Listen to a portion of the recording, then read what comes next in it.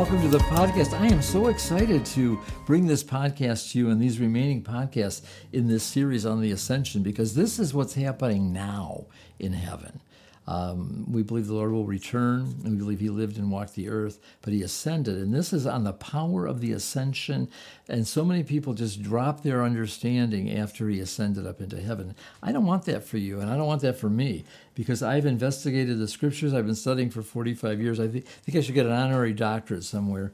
But I really am blessed to know that I do know this word, and I believe this is so important, what I'm going to share with you right now and in the programs to come, that it'll transform your Christianity as you understand what goes on. A lot of this is from the book of Hebrews, a book that people find hard to understand, but I'm going to lay it out in a way that I believe you'll be able to understand it.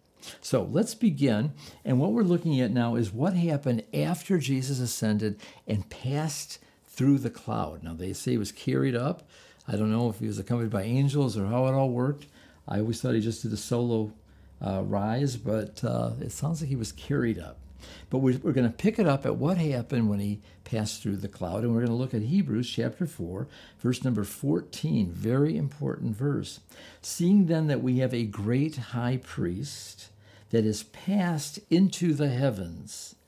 Well, now I want you to really note that he's passed into the heavens. Jesus, the Son of God, let us hold fast to our profession.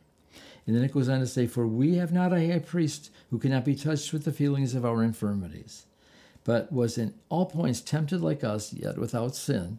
Let us therefore come boldly to the throne of grace, that we may obtain mercy and find grace to help in time of need. So we are going to be looking at the throne of grace. And what happens at the throne of grace? I'm glad it's not the judgment throne. Right now, we're at the throne of grace. And we have a great high priest who is touched by the feelings of our infirmities. If you ever feel weak, if you've ever failed, and I know you have because all have sinned, we have a high priest that is merciful. Oh, I love the mercy of God. I love mercy. It says love mercy. And I love it. And I love showing it. And when you receive mercy, it really does put you in a position to show mercy. So let's begin to take this apart little by little. So if we understand that he passed through the heavens, that means that he passed Jupiter and these planets. They're real. They are out there. But when he got out of our atmosphere, out of the clouds, he didn't just vaporize. He was still in his bodily form. He bodily rose from the dead, and he bodily ascended, flesh and bone. And he went and he passed through that cloud. And you know, the earth is a round sphere. And so I said, well, which way did he go when he was at Jerusalem? Did he go east, west, south? But it says, I've studied it out, and it says that he went to the sides of the north. Beautiful situation, you know, is the mountain of the Lord on the sides of the north. So we can understand that when he left, he went north, and he was leaving from the Jerusalem area, that he passed over really Europe, Russia, North Pole, and then up and out of our atmosphere. And then he went through the heavens, and he came to the third heaven. So we're not just going to stop at the second sphere. You know, there's the atmosphere and then the second outer space sphere, but the third heaven. And with that, we have to go to 2 Corinthians 12 and verse number 2. Paul speaking, he says, I knew a man in Christ about 14 years ago, whether in the body I cannot tell, or whether out of the body I cannot tell. God knows. Such a one was caught up into the third heaven. Now, I want you to really take this now, and Paul is giving us a real behind-the-scenes look. You ever see a movie, and then they got special features, and they'll show you what happened behind the scenes?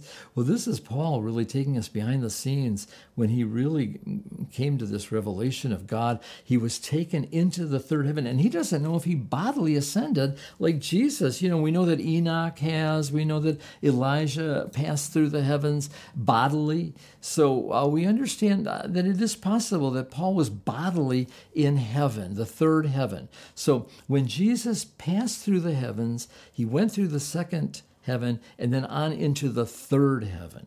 And there it says that he is seated at the right hand of God, and that he is, from that position of the throne of grace, he is interceding for us. We're going to look at some of the things that he does at the right hand of God now. This is a very current gospel. This isn't something that happened 2,000 years ago. And Paul wanted us to say, I can't, he said he couldn't even speak of these things. In the next verse, he says, I know such a man, whether in the body, I cannot tell. God knows how that he was caught up into paradise and heard unspeakable words, which is not lawful for a man to utter. So the Paulian revelation is powerful, and it is otherworldly, and it is about our position in Christ now and all these things. But for you to understand all that, you have to understand what I'm trying to paint for you. You don't want to miss the program, and you want to tell others, listen. You will mature in Christ as you listen to this podcast, because what you see now is this paradise, this third heaven, and Jesus is sitting there until his Father says,